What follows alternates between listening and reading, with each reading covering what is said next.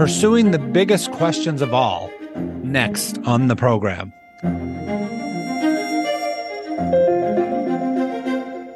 Welcome to the show. I'm Farrell Timpson. Are brain and mind the same thing? Is the universe fine-tuned for consciousness? What is consciousness? These are some of the questions that Robert Lawrence Kuhn has been asking leading scientists and philosophers for years on the PBS and YouTube series Closer to Truth.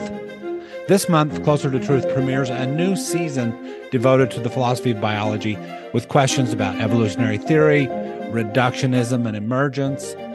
And these are being asked of the leading biologists and philosophers and anthropologists alive today. I'm so pleased to have Robert joining me today to talk about Closer to Truth and this new series. Welcome to the show. It's a pleasure to be here, Farrell. I look forward to our conversation, multifaceted and great audience. Very much excited about it. Well, you are the great interviewer, so we're switching tables for you here. I love it. Are you nervous? I'm always nervous. I'm always think I'm underprepared, no matter who I've interviewed, and we've done over 25 years, north of 500. But everyone is a new challenge, like it's the first, and I really try to prepare a lot by deeply understanding what everyone wants to do and try to get the best thinking out of everyone. Well, you do. I've been reading some of these philosophers, for years, and so then, I discovered your series during the pandemic, and to see them is a whole different experience.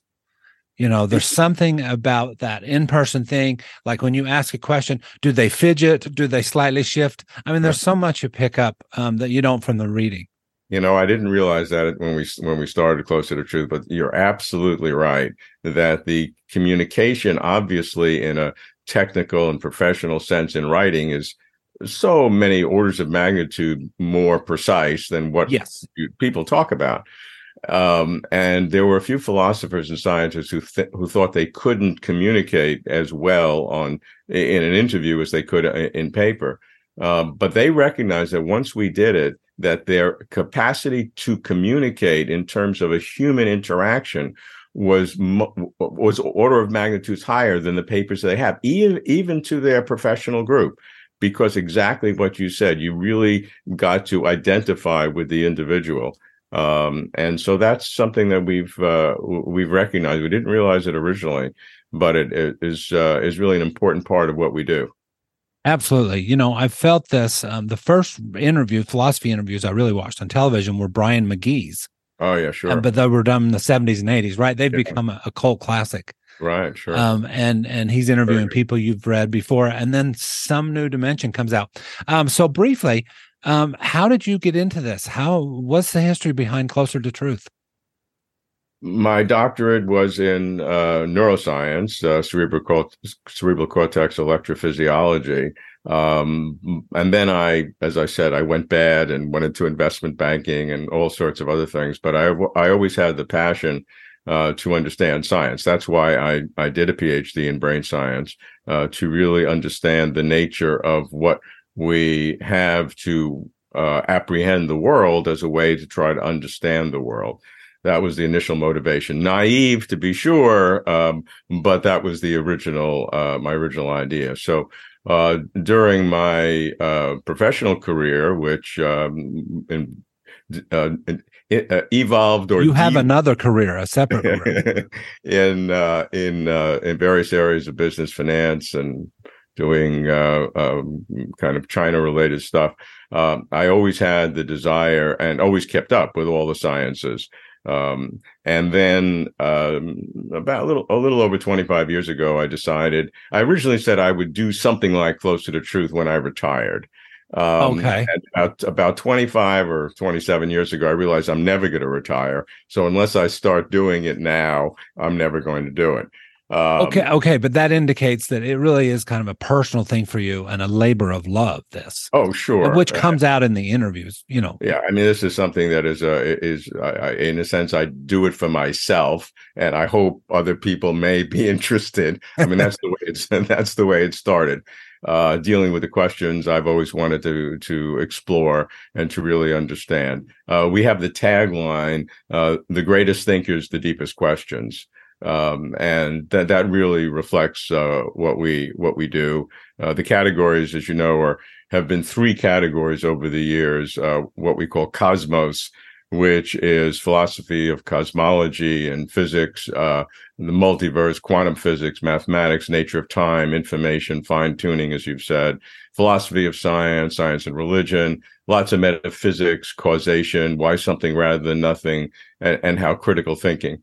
Second category is consciousness, philosophy of mind, brain-mind problems, and various aspects of consciousness and mental activities, personal identity, free will, subconscious, dealing with questions, life after death, alien and diverse intelligences, even touching on parapsychology, but always with a critical thinking mentality. And the third category has been what we've called meaning, or really philosophy of religion, not a sectarian, not a sociology of religion, but the deep ontology, some epistemology, but basically the ontology of what the nature of ultimate reality is, God, no God, various traits of God, do they contradict each other, alternative concepts of God, nature of atheism, agnosticism, but always overlaid with critical thinking. And as you mentioned, we're just adding a fourth category, what we call pillar, which is life. The first expression is philosophy of biology. So is this your first series on philosophy of biology? Absolutely. It's the first series. We have been working on it for a number of years. I was delayed by the pandemic, but we have shot in the can over 250 interviews of probably around 30 individuals, and the total number of videos that we have are 255. We'll be producing at least 13 television shows, and the first 5 premiere literally on December 8th, which is we're talking, that's tomorrow. So we're very excited about it. It will be on PBS stations in the U.S. And then sometime later, after a rerun on PBS, sometime probably early 2024, it'll go up on YouTube on the Closer to Truth website. So I want to get into this series a little bit. What new areas has philosophy of biology taken you into? Well, first of all, I have avoided, which is an interesting question, the questions that were directly in my area of expertise, which was biology and neuroscience. Oh, okay.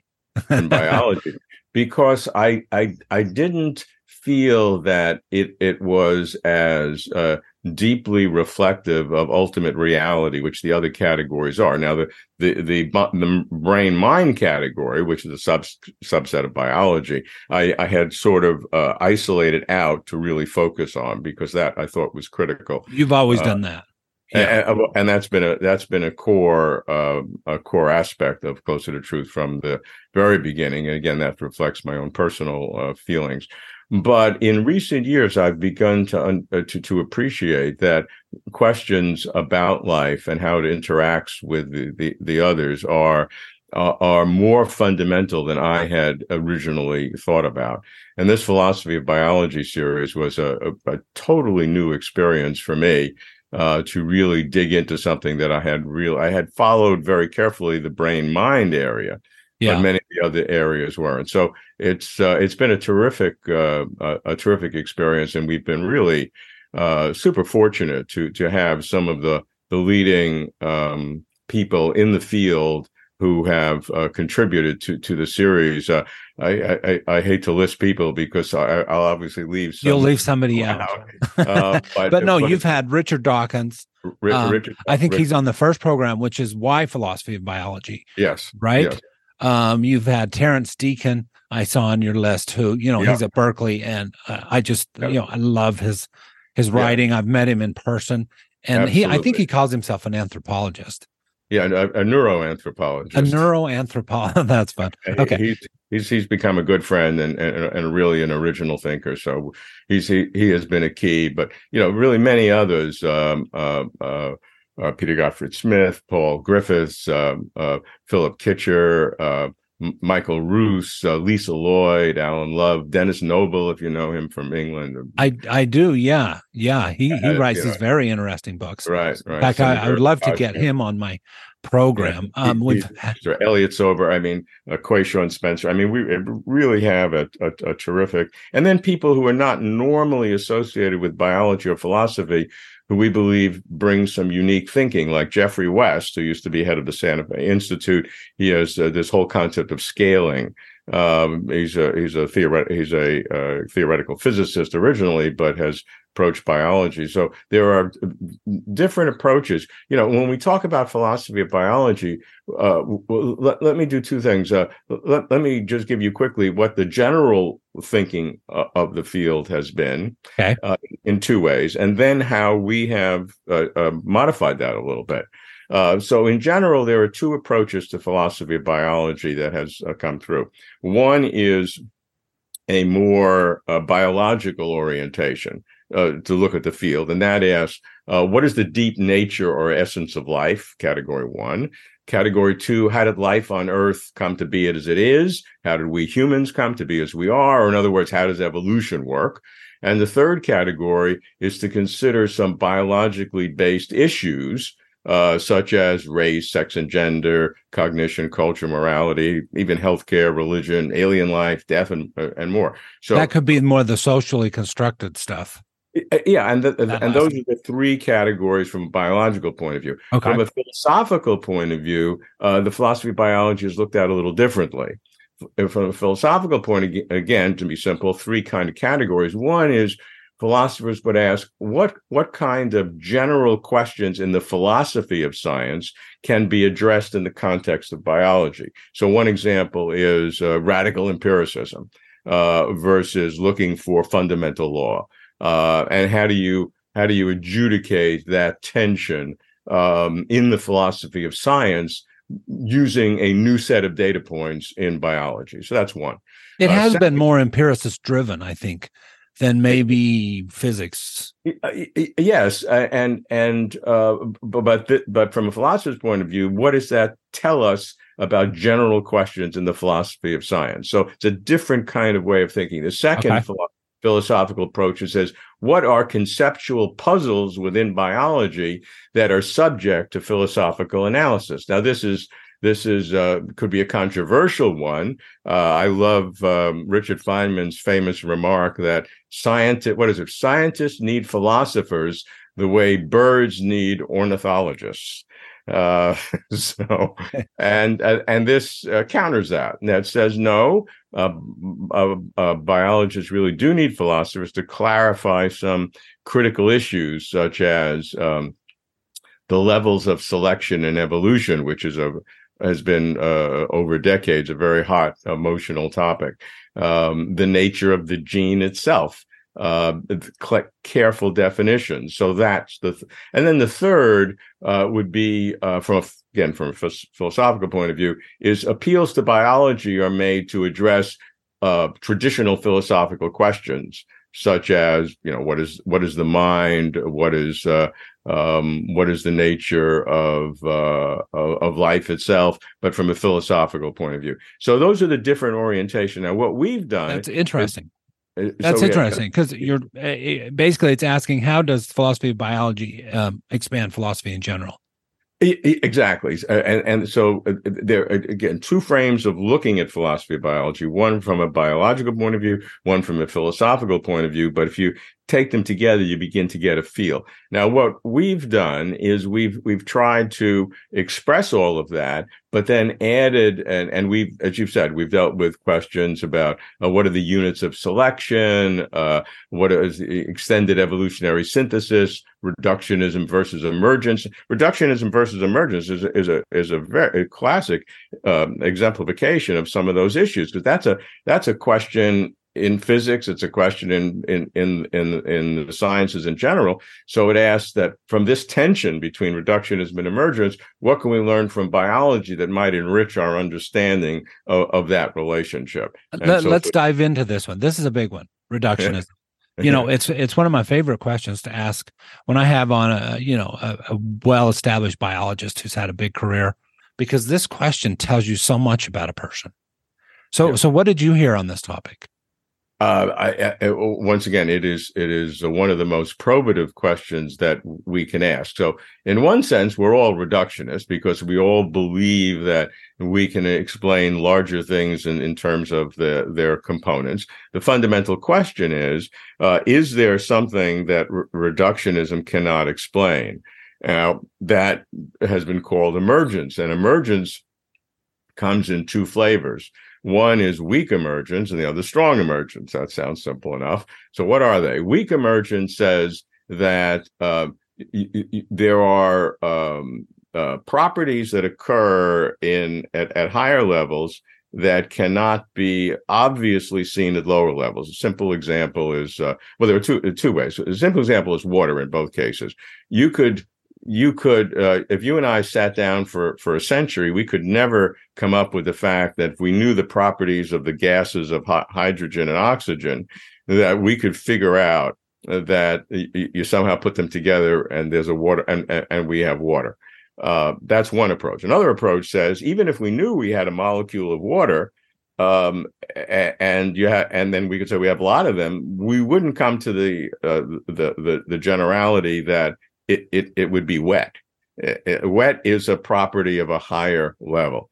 Now, this is under a weak emergence because, in fact, once you understand the molecular structure of water, and once you understand the bonding angles and could simulate that very sophisticated, you could actually come to figure it out of why water is wet or why the properties of hydrogen and oxygen and that combination with that bonding structure can yield a water molecule. So that's weak emergence, where you have different properties at this level, but in principle and sometimes and in fact, you could discern it. Strong emergence, and everybody agrees that weak emergence is a real property. I mean, it's almost a tautology as we've described it.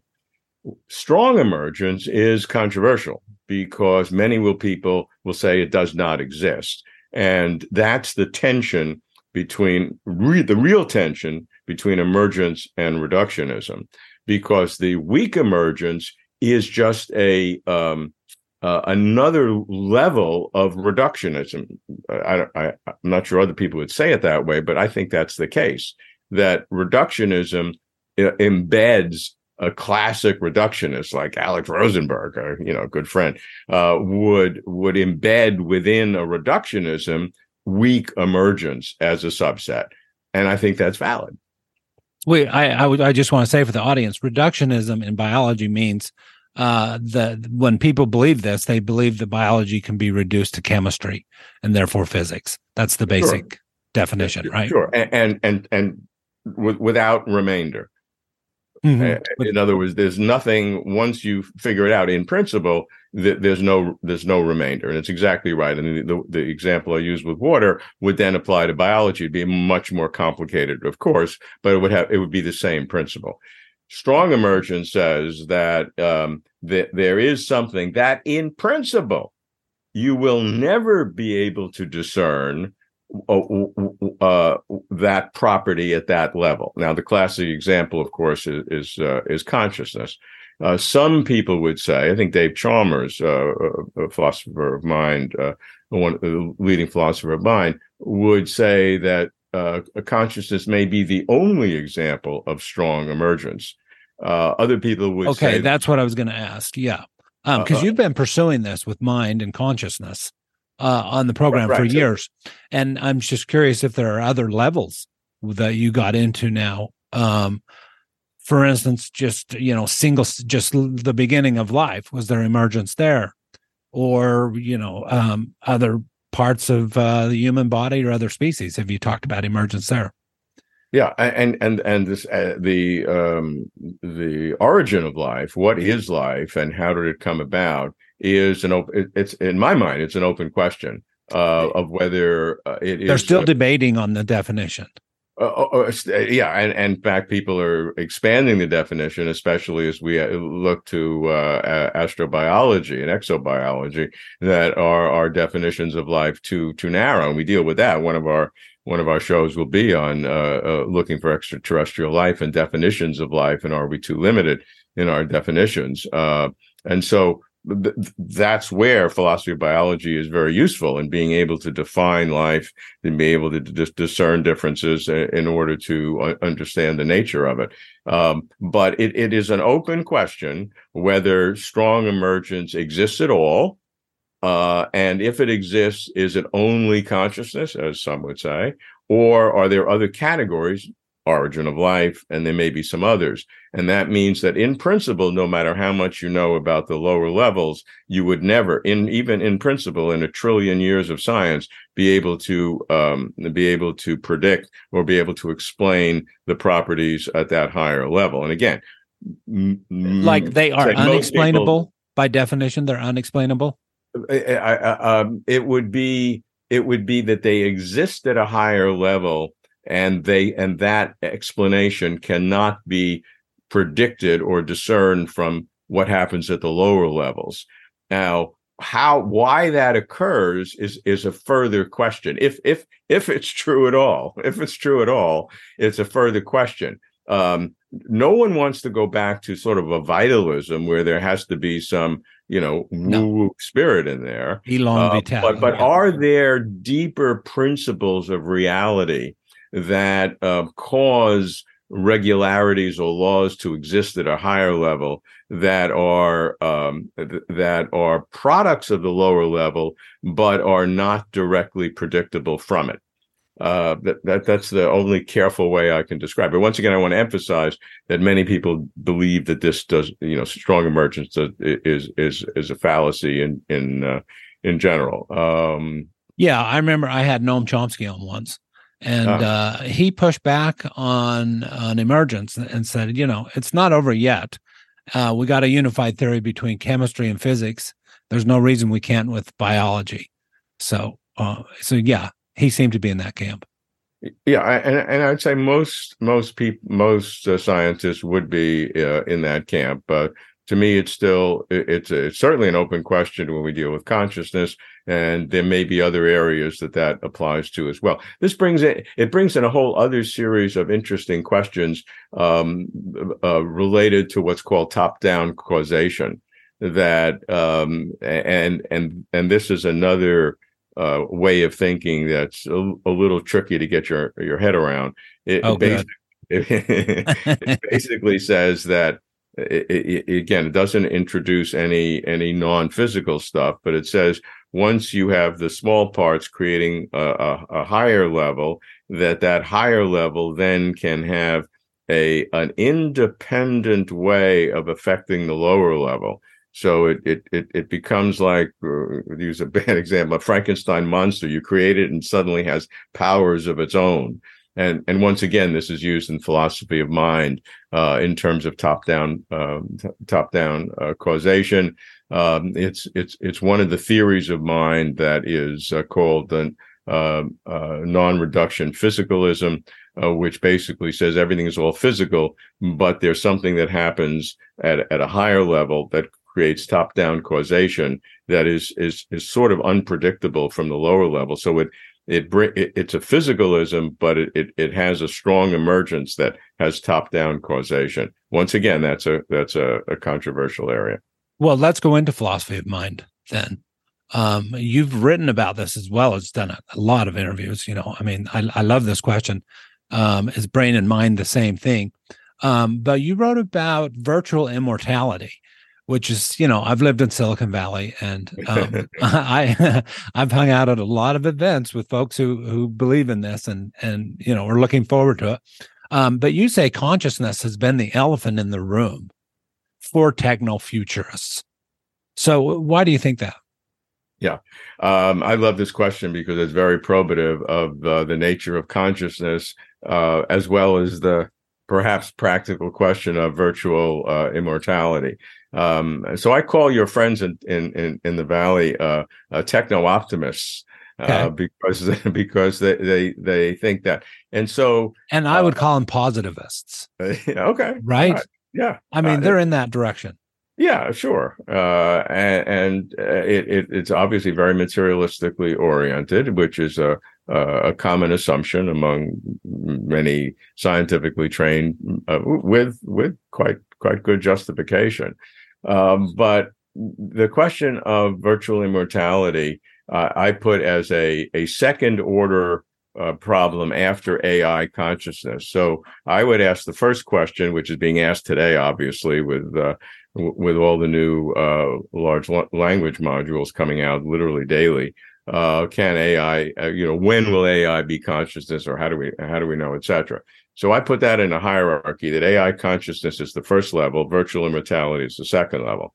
So let's look at virtual immortality separately. One thing for sure, that even if it were theoretically possible, which it could be, to have AI consciousness and then virtual immortality, the technology involved in actually doing that is astoundingly more complex than anybody that I have seen talking about it appreciates. Astoundingly so. Because so you're talking just number of synapses in the brain and quantity of. And when you deal with it, and it's more than just it's the the neurochemicals, it's the electromagnetic waves. It's now new research has shown that there are some glial cells in the brain that have chemical communications that are quasi neurons.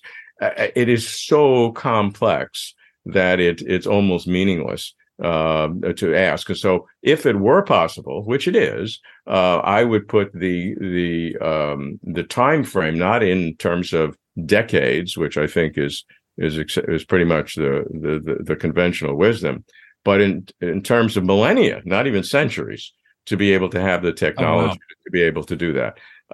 So that's question one. The more fundamental question is, what is the nature of consciousness? Because the question of virtual immortality asks that in addition to having artificial consciousness, creating artificial, perhaps the wrong word, creating consciousness in non-biological media. That's question one. But then that, by the way, that's a question that separates a lot of your guests. Yeah, it does. A lot of them say, no, you need that biology, the John Searle direction. Some of them go with the idea that it's just computation. Exactly. And I'd say it started out with a higher percentage on it's obviously theoretically possible. Now there's a little bit more uncertainty, and people are not. You can't predict in advance. Somebody who's an idealist may think that it's impossible, and somebody who's a theist can think it is possible, because once you get into the complexity of how it occurs, there are even some dualists who believe that you need a non-physical element to make consciousness, believe that AI could be conscious. In other words, in their mind, just to give you an extreme case. Yeah, I remember that one. It's possible that the structure of the universe is such that when you have a complex system put together, such as the brain, or et cetera, that automatically triggers some meta psychophysical law that creates its own spirit. I mean, that is conceivably possible. I mean, that's not a contradiction. Right. It's interesting because you have a dualist arguing for materialism in a way there, and reductionism. Yeah, I mean, that is absolutely true. But it is the case. What I'm frankly focused on now, writing a much more expanded version of the paper that I did in 2016, in which I'm looking at all the theories of consciousness that are prevalent today, and then arraying those. And just quickly, materialistic theories, which is the biggest categories, because you have neurobiology, electromagnetic, homeostatic, computational, language, relational models, representational models, phylogenetic, etc. Then non-reductive physicalism, quantum theory. Well, hold on a minute. You missed epiphenomenalism. I've got your paper here. Epiphenomenalism is embedded within materialistic theories, as what I call. I have a category called philosophical, and under so materialism is the big category. Okay. Second order is philosophical. Third order are things like eliminative materialism or epiphenomenalism, things like that. In other words, philosophical approaches to the materialistic thing. That's embedded all within materialism. Okay, so epiphenomenalism does agree that a mental state is different from a physical state, right. but it can't cause top down. Right. It doesn't. It does nothing. The analogy. It's the foam on the waves. It's great. There. It's pretty. It looks good. It looks like it's doing stuff, but it ain't doing nothing. Yeah. See, I have a hard time with that because it seems like we have top down causation, where I think a thought and then I raise my arm. Right. So I seem to have, and there are some really good, smart people who would disagree with you on that one. That's not top down. And I sort of agree with you, but I love to hear their arguments. Dan Dennett is one of my favorite. He has very sophisticated and fascinating arguments to explain, why that is illusory. Not that consciousness is an illusion. He's been caricatured as saying that, as others have been. It's not quite what he's saying, but it is illusory in a sense that he's not. It's a deflationary approach to consciousness. Deflationary versus eliminativist. You wouldn't call it eliminative. Right. I think that even the eliminativists have been caricaturized, the Churchlands, etc., Keith Frankish, in terms of what they're saying. But obviously they're making a point and so I would call them deflationists, that consciousness is a lot less than we think it is, but it's a self-contradiction to say it's a complete illusion, because if you have an illusion, you're conscious of an illusion. I mean, so we go around that circle. But the other categories, very briefly, after non-reduction physics, quantum theories, which are all over the lot and proliferating, which is fascinating. Integrated information theory, which is one specific idea which has been controversial of late. Panpsychisms, there's something in reality, in every part of reality, that has a proto-consciousness. Many different structures of that. Monism. Information theory could maybe come under panpsychism. They're slightly resistant to that. I put it as separate because it is so probative, but there's certainly a justification to make that case. I keep it separate. Okay. But it certainly has a panpsychic character to it. And then dualisms, of course, that you need something non-physical or beyond the physical world. Idealism, where everything is consciousness. So you have all these different kinds of theories, and then many people who say that the question is even impossible for the human brain or to even discern.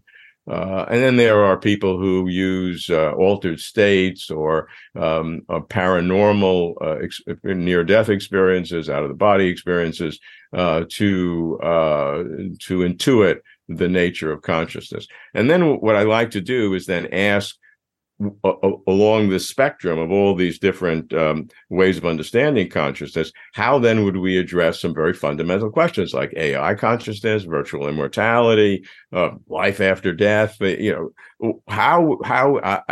not giving you my opinion of which is real, but I am giving you my opinion of what are the implications, if any, of which of these theories. Something has to be real. There has to be some explanation of consciousness. So whatever the real one is, and we give all this giant list, what would be the implications for each of these ideas? And it's slightly different in every case. And in most of them, the AI consciousness is feasible. In some of them, it's even certain. In various quantum theories, you would seem that is clearly the case. In some materialistic theories, it would be the case. Some in dualism may be more likely than not. But then once you get to AI consciousness, to go to virtual immortality adds a significant number of additional problems. Number one is the problem of duplicates. If you can simulate everything in your brain in a non-physical, in a non-biological media once, you can do it twice. And if you can do it twice, you can do it an infinite number of times, or as many as you like. And so what does that imply about your first person consciousness? So there you are, Thurl. I know I'm me. And now you've been duplicated 5 times. And so what I ask is, what are the alternatives? The alternatives is that your first person consciousness, as you see yourself right now, disappears, and now there are 5 new ones. Another one is that you've now been fractionalized, so your first person consciousness is now in 5 separate places.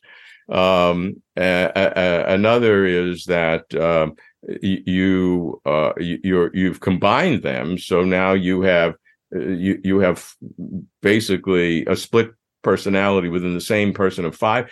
I mean, there are severe problems in even assuming AI consciousness is correct to go to a virtual immortality where the virtual immortality is your personal first person consciousness. Now, some say it doesn't matter because the other duplicates will think they're you, will say they're you. They could fool your therapist and your wife that it really is you, but it ain't you. I mean, it isn't that inner sense that you have, which will have disappeared. The test question for a virtual immortalitist who's ready to jump is, once you've done the duplicate, are you willing to destroy the original? I don't think I'm watching a series right now on Prime. The writer wrote on South Park some episodes, so it's comedy. But he decides to upload his brain because he's in the hospital and it looks like the end of his life. So it's kind of built on that, and he has a choice: go left and try to survive, or go down to this room, upload your brain, and just take care of business. Yeah. But then the identity question is solved because he chooses.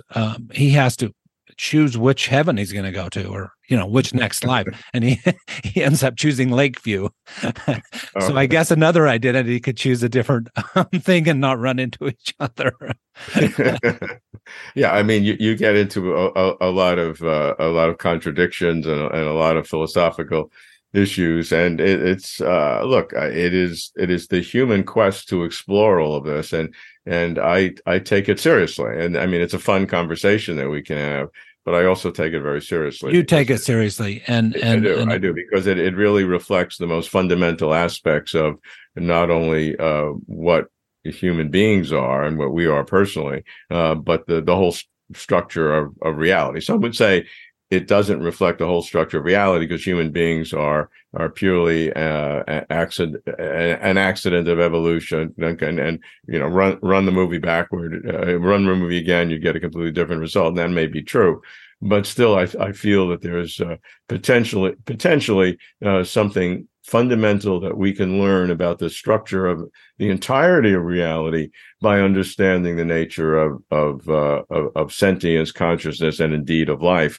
which is one of the underlying reasons why at Closer to Truth we now have elevated life to these major categories. I should mention that Closer to Truth, the co-creator, director, producer is Peter Getzels, who he and I have worked together since 2006 to produce the shows, and it's been a great partnership.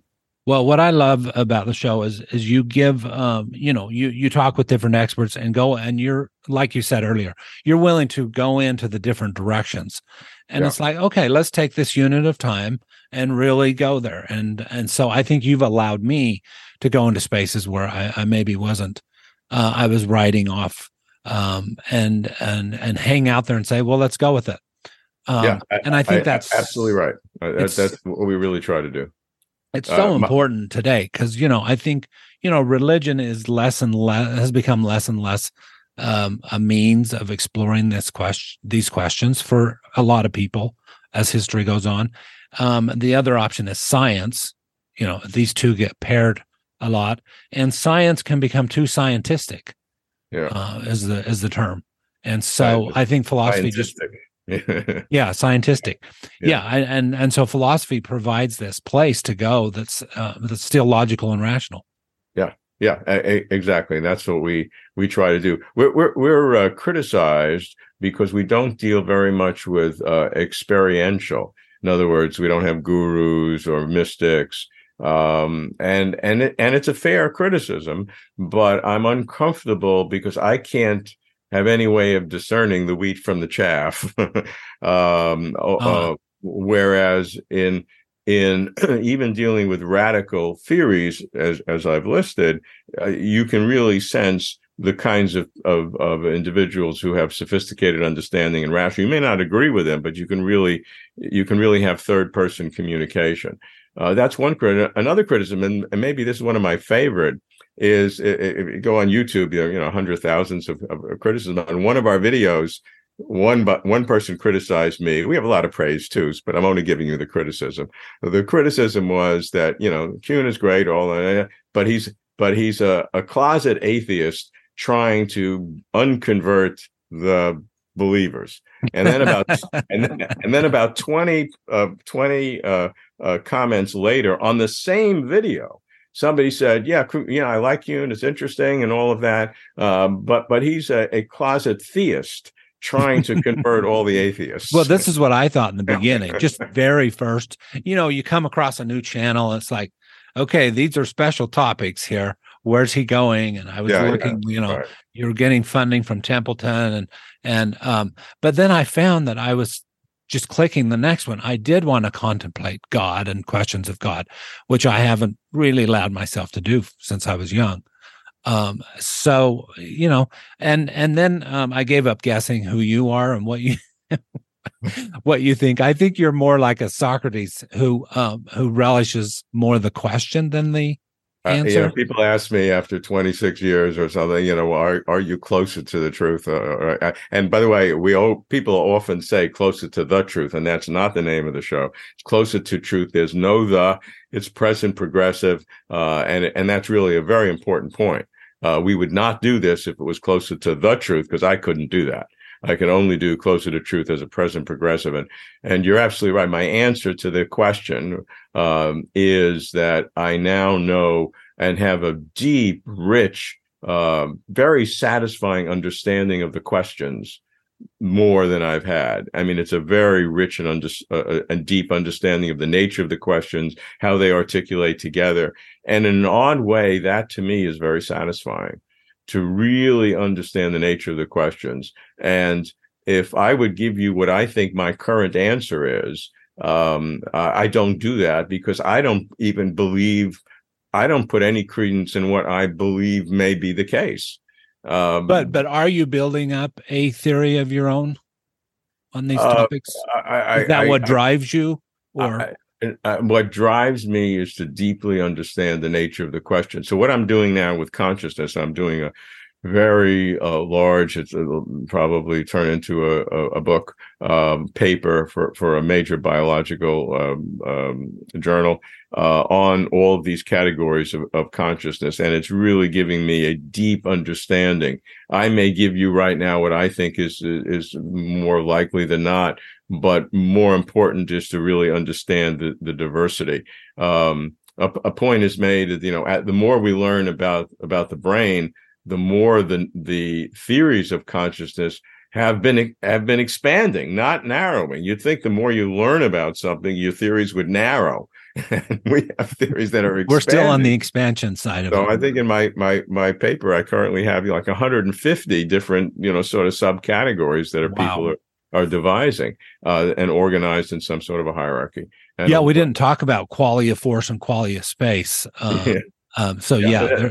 Yeah, I mean, there are so many different ways of thinking about it, and that to me has been very enriching, and it's the case in all aspects of what we do in Closer to Truth and in quantum theory, to see all the different kinds of interpretations. I may not agree with the multi-world interpretation, but to understand why some people do is to me a very enriching experience and a very very probative of the nature of reality. And so to really appreciate the nature of the questions and to see the possible solutions arrayed on landscapes, whether it's in consciousness or in foundations of physics or the origin of life or dealing with the Fermi paradox. That's one thing I haven't stressed, and I do want to, Farrell, is that when we are exploring philosophy of biology, we have about 25 categories, and some of the categories are applications of the of the philosophical way of thinking to traditional kinds of questions, like in race and gender or even healthcare. So you can take a philosophical approach and analysis to broader kinds of questions. You have to push a little bit to do that, to where you're adding original substance. But I think that's very doable. I mean, the question of race, which is obviously super sensitive in today's world, we have I think with one of our first 5 episodes, we took it on. Quayshawn Spencer at UPenn has kind of gave a perspective that you can have race being biological and real, or biological and not real, or real and not biological. And so you have an array of things. Now, the biology seems to say that race is not real, because there's no subspecies of human beings the way that, by genetic analysis, the way there are of chimps. So chimps, we say they're all the same, but biologically, you can show that there really are subspecies of chimps, and so there are different races of chimps. But that same analysis does not work. But real has a bigger connotation than that. And so a philosophical analysis of that kind of sensitive question can also be to other kinds of questions where you can really understand the nature of the question. And that, to me, in many of these subjects is potentially more important than coming up with a definitive answer. I can't wait to see the one on race. We've talked about it a lot here on the program, race and gender. So let's finish up here. This has just been so much fun. Is philosophy strong today? I know biology is. This is called the century of biology. But a lot of the philosophers you're talking to are old. Yeah, I would say in general, the humanities are suffering. STEM is the peak of the sword, and everybody's talking about that. And in many universities, the humanities are suffering. Philosophy along with it, although philosophy in certain areas have had a resilience and even a quasi resurrection in certain categories. So there's a lot of excitement in philosophy, but I don't think from a general public policy point of view, it's given as much importance as I think it should have. So we're rooting for philosophy to be stronger, and I think philosophy of biology is a good area to see the benefits of philosophy, to what philosophy can bring to biology. So if this is the century of biology, which we all agree upon, philosophy has a significant contribution to make. Robert Lawrence Kuhn, host of Closer to Truth, not to the truth. Thank you. Right. A pleasure, Theryl.